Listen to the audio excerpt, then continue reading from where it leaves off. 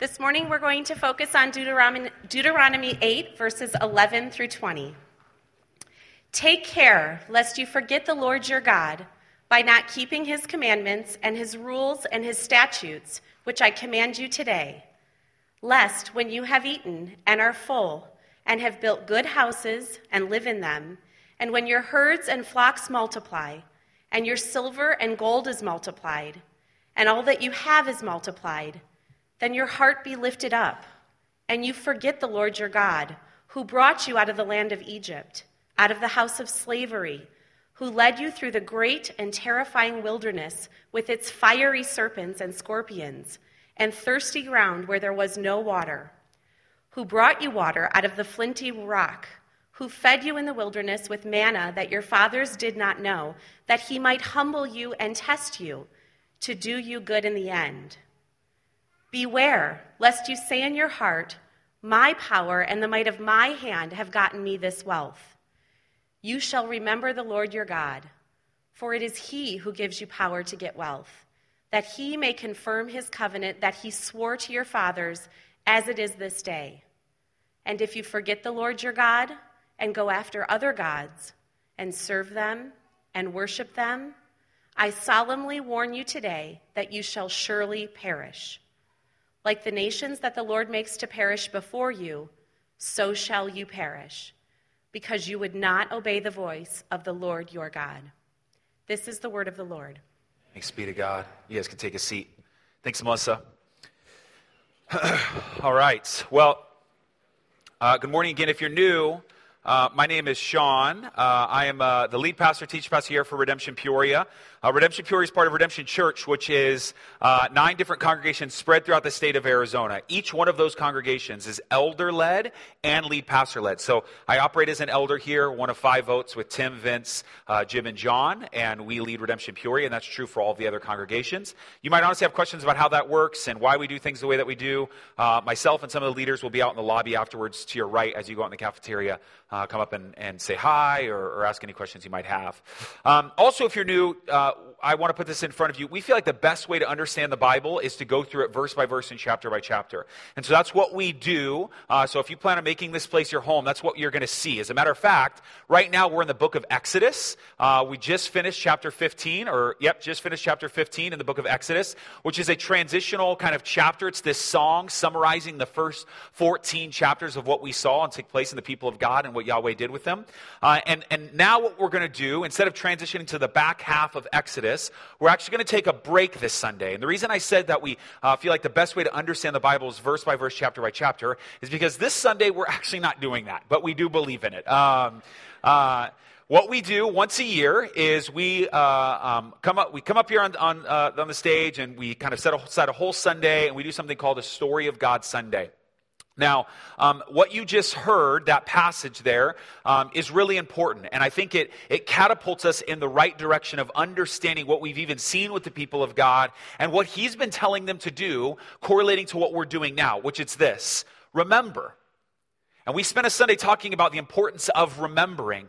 But even as you heard, listen to that. Like if you go back and you listen to that text, he's saying, remember, lest when you find yourself comfortable, when you're satisfied, when you have enough, you go, God, who?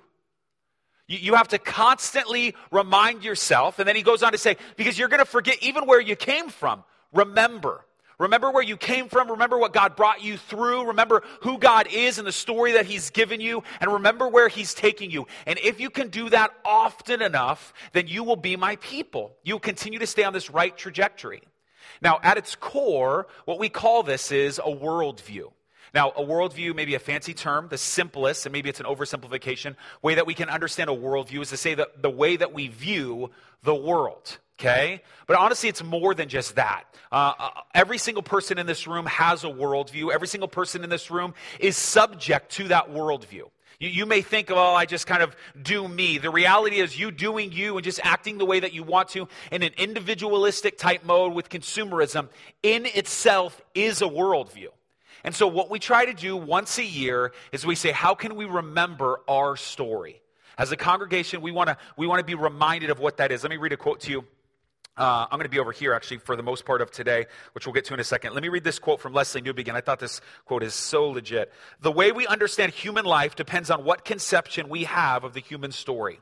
What is the real story of which my life is a part? I can only answer the question, what am I to do? So the only way you can answer the question, what am I to do, is if I answer the prior question, what story am I a part of? So the only way you can go, hey, I believe this or I believe that, it's based on a core, deeper conviction. A great example of this is, I've explained to you guys, for us as a church to know that when I do a wedding, I'll do a wedding ceremony for a believer and a non-believer and a non-believer, never for a believer and a non-believer. And when I do premarital counseling with these non-believers, I ask the same questions that I do for believers, but I get drastically different answers, right? So that first meeting that I get together, I essentially tell them, I'm going to try to talk you out of getting married. That's what I'm going to do in this meeting, right? In this first session, and I begin to ask questions. Why are you getting married? What's the purpose of life? Why are we even here? Now, I'm trying to get them to dig at something. And for non-believers, and I want to say almost every time, but I can't think of another time, so I'll say almost every time. But every time I can remember, every time it's always the same thing for somebody who's not a believer. I don't know, happiness.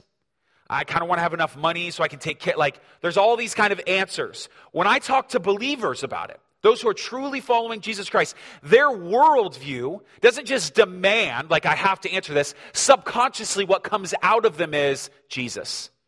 It's about Jesus. As a matter of fact, in this worldview, money could be a hindrance for me.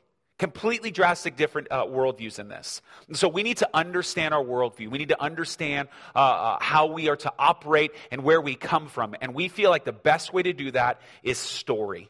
It's narrative. Let me read another quote to you. I don't know if I can keep walking back and forth like this.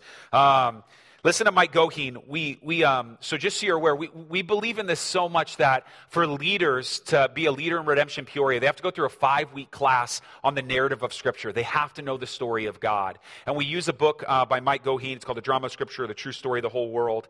And it says this: in order to understand our world, to make sense of our lives, and to make our most important decisions about how we ought to be living, we depend on some story. In fact, a story is the best way of talking about the way the world actually is. So here's what we're going to do today. We want to remind ourselves of our story. And maybe for the first time you go, I think I kind of know the story of God, and you're going to get to hear it. But maybe some of you have heard it enough and you go, I get it. We do something different on these Sundays to kind of jostle our memory. And so here's the story that we believe. We believe there is 4 big acts. You can argue there's kind of 6 acts, but I'll explain that in a little bit. 4 big acts to our story: creation, fall, redemption, restoration. Now, these big 4 acts are what you saw when you walked in the paintings. Now, here's why we have those paintings out there, and here's why in a second I'm going to introduce you to my man Arnold. It's because some of you grew up in church, and some of you know this story really, really well, and you're like, creation. Fall. Redemption. Restoration. And so what we do is we allow an artist to come in and say, hey, take this. How do you see the story? And so the month of October has historically been for us, it's our 5th time, that we walk through what the story of God is through arts. Ren and Josh are the ones who are running with this. And so I'm going to introduce you to Arnold, but before I do, here's what I want to say. We decided that like the 4th or 5th time we do these Story of God Sundays, we're not going to have someone from our congregation do it. So up to this point, the 4 paintings, the 4 stories that we've seen have come from people in our congregation. Now, we feel like this is important because on these 5th years, every 5th year that we have somebody come in from the outside, most likely they're not going to believe like us. As a matter of fact, there's points where I'm going to reach out to non-believing artists for even just moments of evangelism, non-believing artists, and go, here's our story. How would you paint our story? Okay? And the hope would be that we're not just in this echo chamber, but we hear from other people. And so I've got a good buddy, Gavin, who's an Anabaptist here in Peoria. And I said, hey, dude, like, who do you have that you would be great? Like, we're trying to reach out outside of our walls. Who would you have to help us? And he introduced myself, and then to the rest of our staff, to a guy named Arnold. So if you guys can give it up for Arnold. Arnold's going to come out here.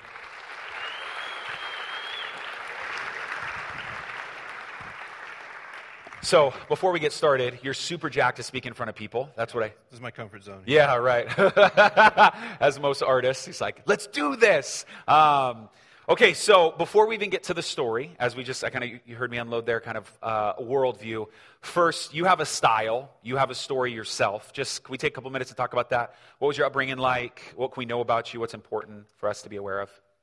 My quick 30-second Yeah. testimonial. 15 years ago, things weren't going so well for my little family and me, so I said a prayer. One morning, I said, Jesus, if you're real, you can have my life. Yeah. Don't know where I even got that language from, but Yeah.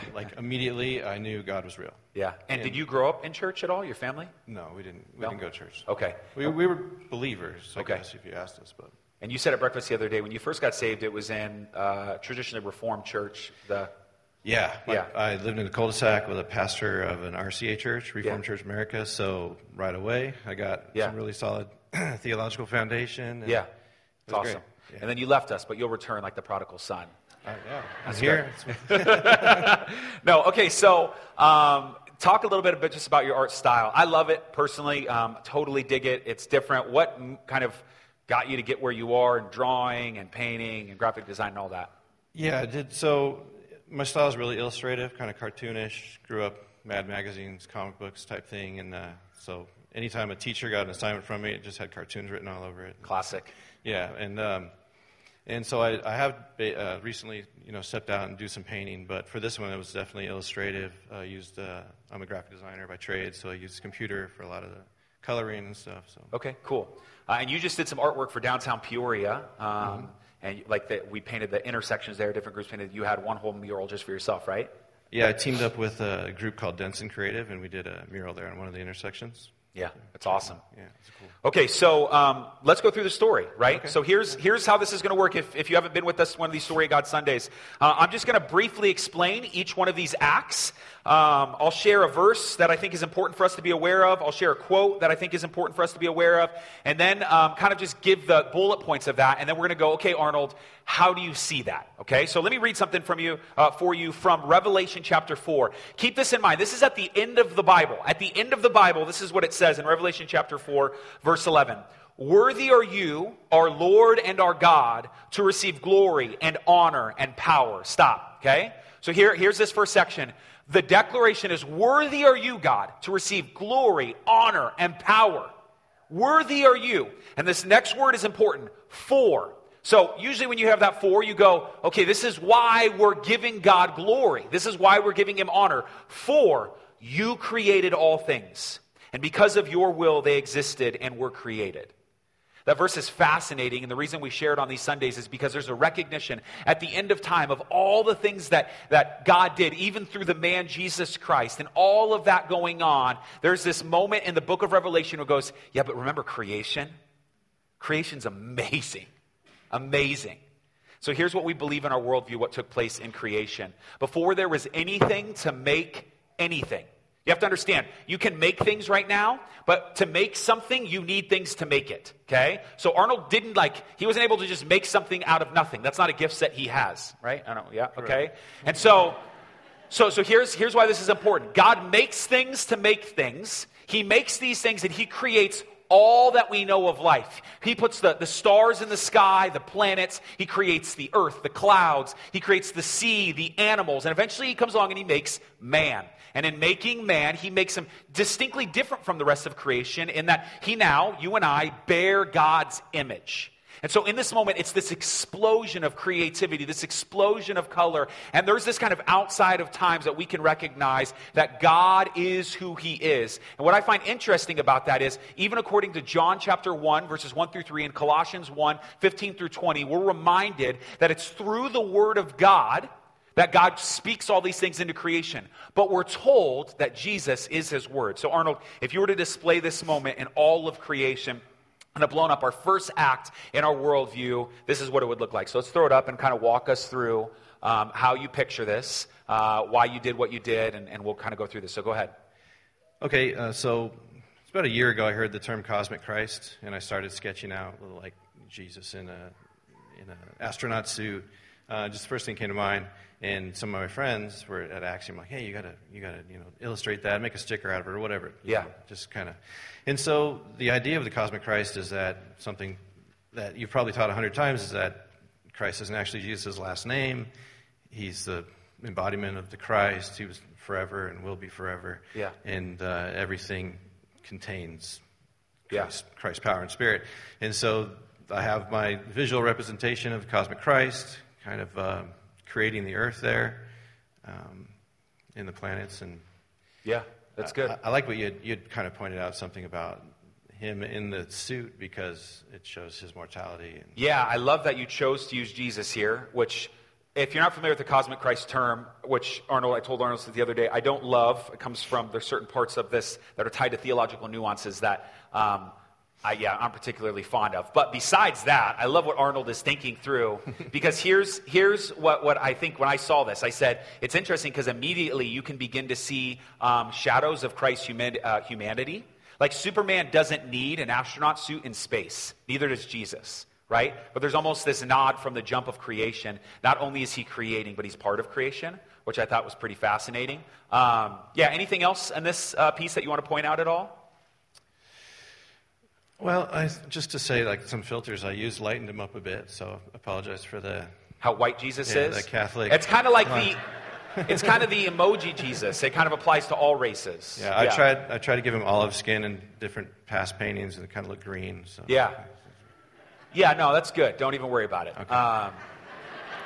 I'm not mad. No, just kidding. So this is great. Okay, so this first image of Jesus, through the Word of God, through the Word of the Father, Jesus is the means in which all things are created, which is really, really beautiful. So we have this image, right? And I'm excited to kind of wait till you see all four of them, because then there's that one thing, image we want to show with all four of them together, to tie some of this stuff together.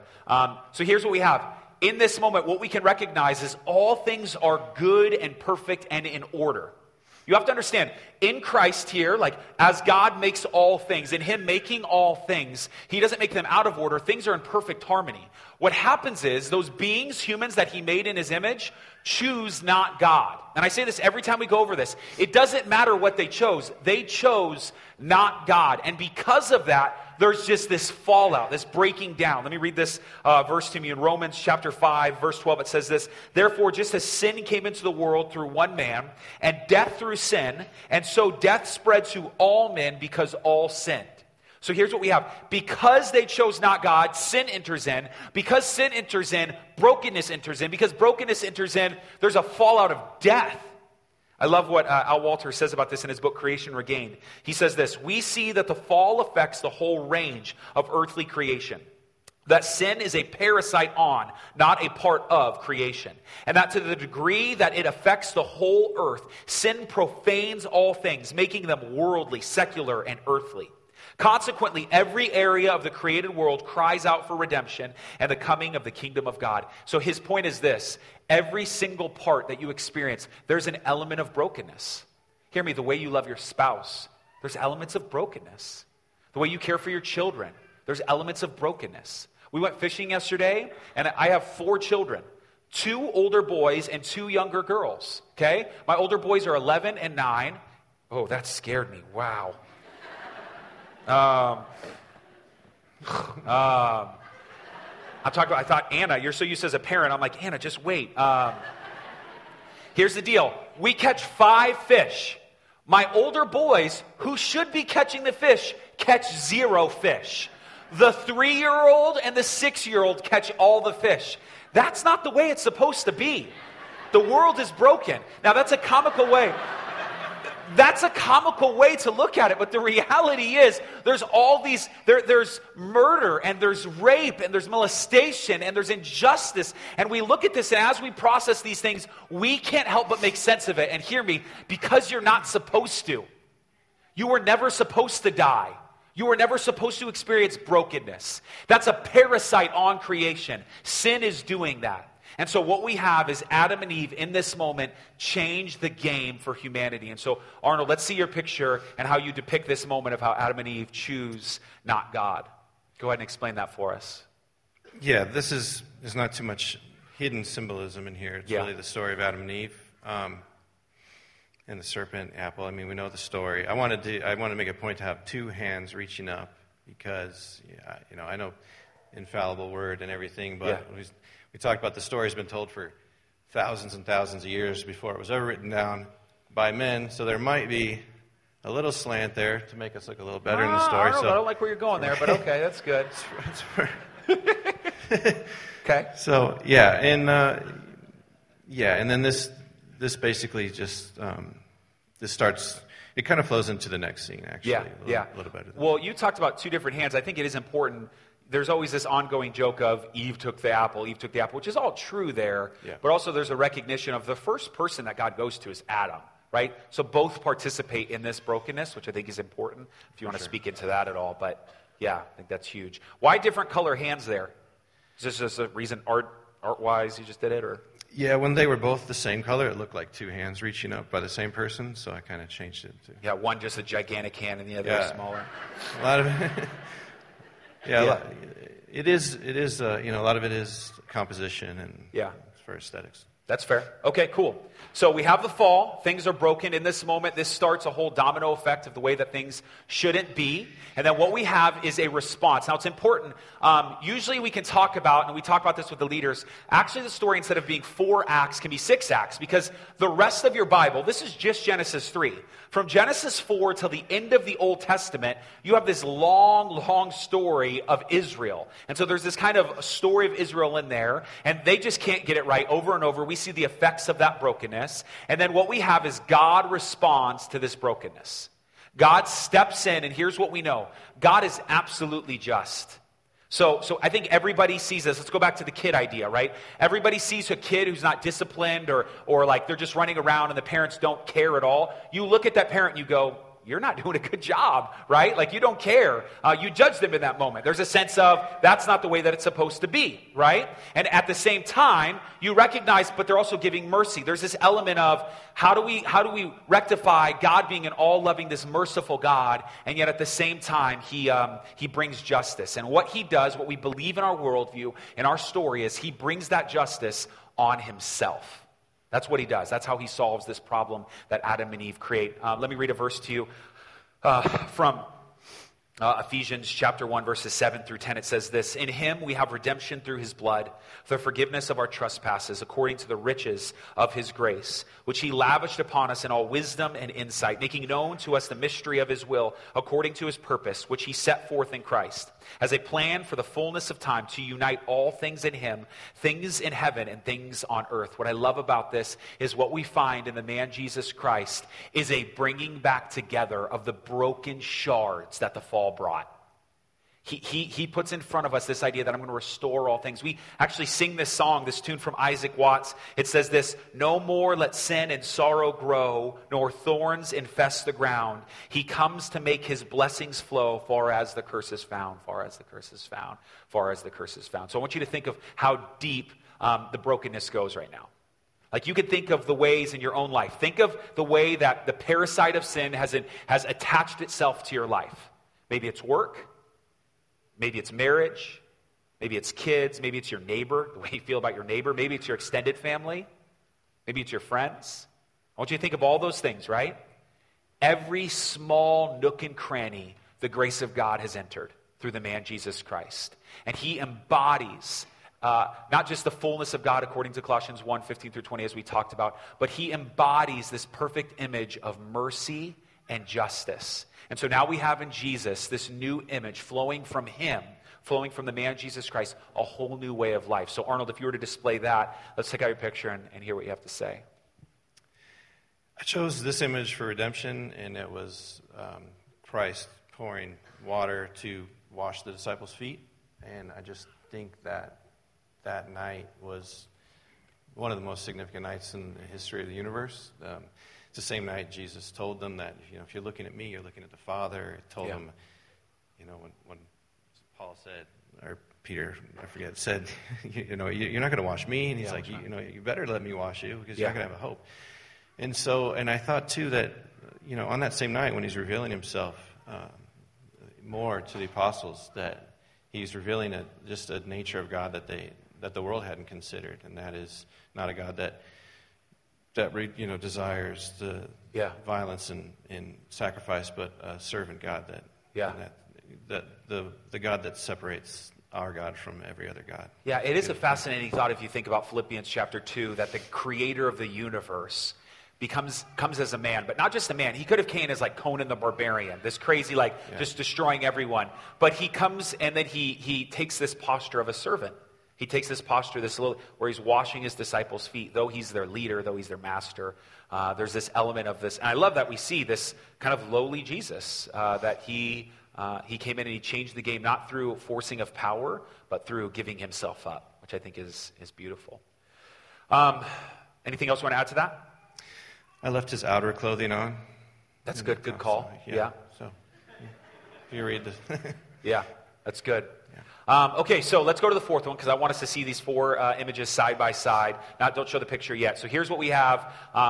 Now we begin to move into what the world is going to be like. Not what it has been like, but what it's going to be like. And this is where I get super jacked. I always reference this book. If you ever want to think through how you need to teach your kids or how you need to teach yourself, how the end of the world is going to be and what eternity is going to be like, I always recommend Randy Alcorn's book, Heaven.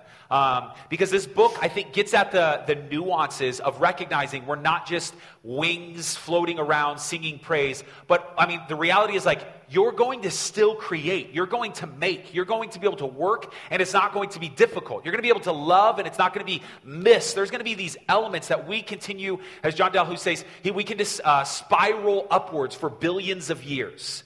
This is going to be amazing to think, what would Max look like without sin?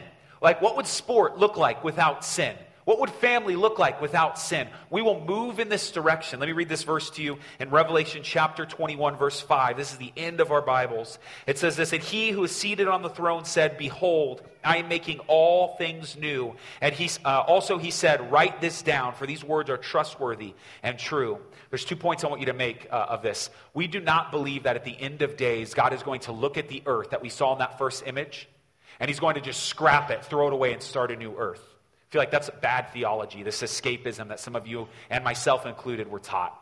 But rather, he's going to take the earth that we have now, he's going to refine it, 2 Peter says by fire, refine it. And the way that you see this world, hear me, even Randy Alcorn argues, as crazy as this sounds, the Romes, the Italys, the Americas, even the Canadas of this world are going to still be in existence. But we'll see those places without sin. That's crazy. That's crazy that we participate in something now that has eternal effects. And so the second thing that I want you to know is, listen to what he says to John. Write this down, for these words are trustworthy and true. If you don't have hope here this morning, if there's anyone to hope in and believe what they say, it's God. When Jesus says, bet I'm coming back, bet I make all things new, bet. When he says this and he declares this, it's not a foolish, maybe it's going to happen. It's going to happen. He's going to restore all things. I love what Anthony Hoekema says. He says this, the kingdom of God does not mean merely the salvation of certain individuals, nor even the salvation of a chosen group of people. It means nothing less than the complete renewal of the entire cosmos, culminating in the new heaven and the new earth. And so now we cry for something that's inside of us to the way that things will be. We hope that one day we'll be able to see creation restored. We'll be able to live outside the confines of time. We'll be able to understand who God is fully. And so with that, we have a hope in this future glory that Jesus has given us in the kingdom of God. Arnold, let's look at your image and then kind of walk us through why you chose what you did. Well, I chose the common symbol of lion and lamb, which I think, it's symbolic for the time when we'll have no sin. I also added an hourglass with the sand stuck to the top because we're not going to have to worry about time. We were talking about the idea of this land with the earth with no sin, or living with no sin, and it's really, even if I was a photorealistic painter, we wouldn't even begin to scratch the surface, which I noticed a lot of the other artists throughout the years kind of alluded to. It's just incomprehensible. Yeah. And we talked about, I have 4 kids too, and so we were at coffee talking about the series, and I thought, like when my wife says, oh, I'm going to take, I got to go to the grocery store. And the first thing I think about is, okay, my little one's 9, Rylan, and I'd say, okay, just, make sure you're holding her hand. There's big trucks out there. She's little. Yeah. And just all that subconscious worry we have, even sitting there with you, and I'm like, I know I got to be at work at 9. Like, just to have that removed from our reality would be, you couldn't even explain. Yeah. Yeah. And so it's just, all we can do is allude to it. So I want to do this with this image in mind. Can we put the image of all four paintings, images up there? So I want to show you something here because I think this is kind of the best part of what Arnold did. This is my opinion. Obviously, art is so subjective at times, although my opinion is always the right one. So there's something that I want you to see that I thought speaks really well to what Arnold did, and I think we can miss. When we talk to somebody as we sit down as a couple, okay? Let's say you meet a couple for the first time at church, and you begin to see that they really love each other.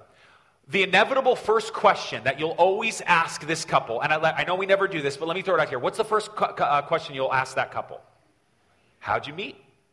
We inevitably want to know how they are, who they are through their story. And because it's a story, as we're going back to the jump and what we talked about, this narrative, we begin to understand them a little bit more. What we don't do is when we sit down and go, so give me some reasons why you love him. Why do you love her? Maybe you get to that someday, maybe in counseling or whatever it is, but you go, why? Like, you don't ask those separated parts. And when we see this story, it's important for you to recognize a few things that Arnold and I were talking at breakfast. I'll point out a few, Arnold, and if you want to jump. The first thing I want you to notice is this is one big story. We have something called exegesis in Scripture. It's my job on Sunday, or whoever's speaking's job on Sunday, to look at a passage and go, what is this passage saying? And certain Scriptures have something called an inclusio. I've used that word before. An inclusio is actually the Sermon on the Mount is a big inclusio. The way that Jesus starts the Sermon on the Mount and the way that he finishes the Sermon on the Mount are these bookends. And everything in it is meant to be understood with this big sermon. Well, what I love what Arnold did is he put these little, like, what do you call them? I'll call them twinkles. Is that fair? Yep. Stars. To remind us that these are bookends. This is one story. It's not that Jesus, if you can see those twinkles around Jesus, and these twinkles around the lion and the lamb. I feel weird calling them twinkles, but these stars, right? Whatever they are, is this inclusio. It's one big story, which I think is fascinating. I'll just keep going, Arnold, and then you can just tell me where I'm wrong here. Also, I want you to notice, and this is something that we talked about at breakfast and over the phone, I want you to just look real closely. Look how the images tie together. Do you see the apple is the planet? Do you see how the planet turns into the hair turns into the water? Do you see that? These images, this story is meant to be seen together. So in your worldview, you live in a certain place, a certain time. Right now, we are, if I can go here, we're right here. We're where Jesus started. Jesus started this work in him being a servant. And that starting will continue on for the rest of creation. But here we are. We're this dark line. We believe that Jesus is real. We know that we've experienced him in part, but one day we will experience the fullness of what he has done. And I love that these images tie together. Did I miss anything on there, Arnold, that you'd want to point out? No, I think that you pretty much covered it. Yeah. I love, too, the fading of the colors and in the background as well. Nothing? Well, it reminds me, I had a friend, DJ Rose, he's in upstate New York, and I was reading an interview. Our incredible artist came to Christ late in life, and all his art now is just to glorify God. Yeah. And they're asking him why, and he said, because I believe the story of Jesus is the only story worth telling. Yes. And that sounds like, you're like, whoa, hold on, that's a little, but yeah, when you contemplate it, when you're in the Word, when you're, then you're like, yeah, it is the only story worth telling.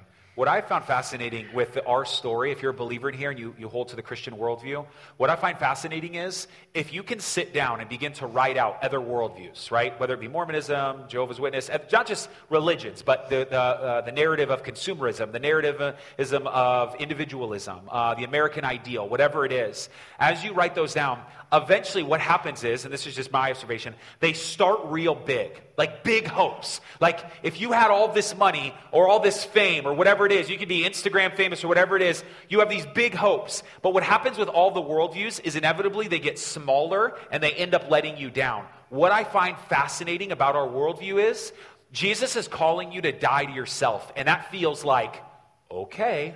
Like it feels like, yeah, I'm going to die. And it's not easy. But nothing can match that fourth image. At the end of days, nothing brings hope like, no. Whatever you're promising me, it can only let me down. It can only be a letdown compared to what I'm promised at the end of days, which I find fascinating because it is a story worth telling. I think it gets at something that's deep within us that's there. Let me show you guys this. This is a way if you want to. We're asked every single time we do these images, can I purchase these images or whatever they are? This is a place. This is how you can do it. If you go to redaz.in/Arnold, it supports him and what he's doing. and you can purchase those gifts, not just the gifts, but also a shirt if you wanted, right? I think is the same way you can purchase the shirt on there. Yeah, it's ultimately like a Redbubble store. Okay. Where you buy all your stickers for your Hydro Flask. Okay. I don't know what that is, but that sounds good. I want to pray for you. Can we give it up for Arnold real quick? Thank you.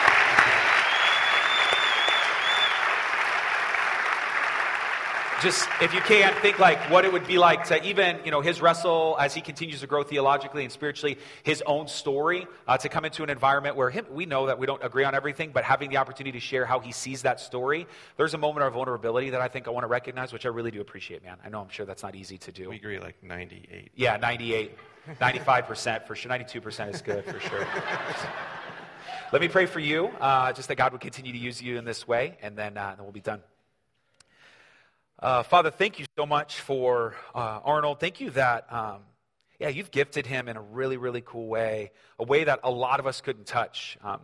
Maybe an ongoing joke for those who aren't art inclined, but we wouldn't know how to draw stick figures or listen to certain pieces of music, speaking poetry, whatever it is. There's elements that you've wired your body in a beautiful, beautiful way. And I know that we're just really grateful for Arnold. We're grateful that you've gifted him in the way that you have, that now he got to come up here and tell your story that you put in his mind and his heart and display it in that way. So we're grateful for that. I pray that you would remind us as a congregation of this story. Hopefully his work now inspired something within us that moved us to go, yes, this is my story. This is my worldview. Help us hold on to that, hold fast as we remember who you are. We love you. We thank you. In Jesus' name. Amen. Can we give it up one more time for Arnold? Thanks, brother. You can take a seat. Thanks, man. So here's what we're going to do to close. We are going to move into a time of response, as we always do. I will say this. We're going to respond as individuals now and take a moment of silence, and we're going to respond as a congregation.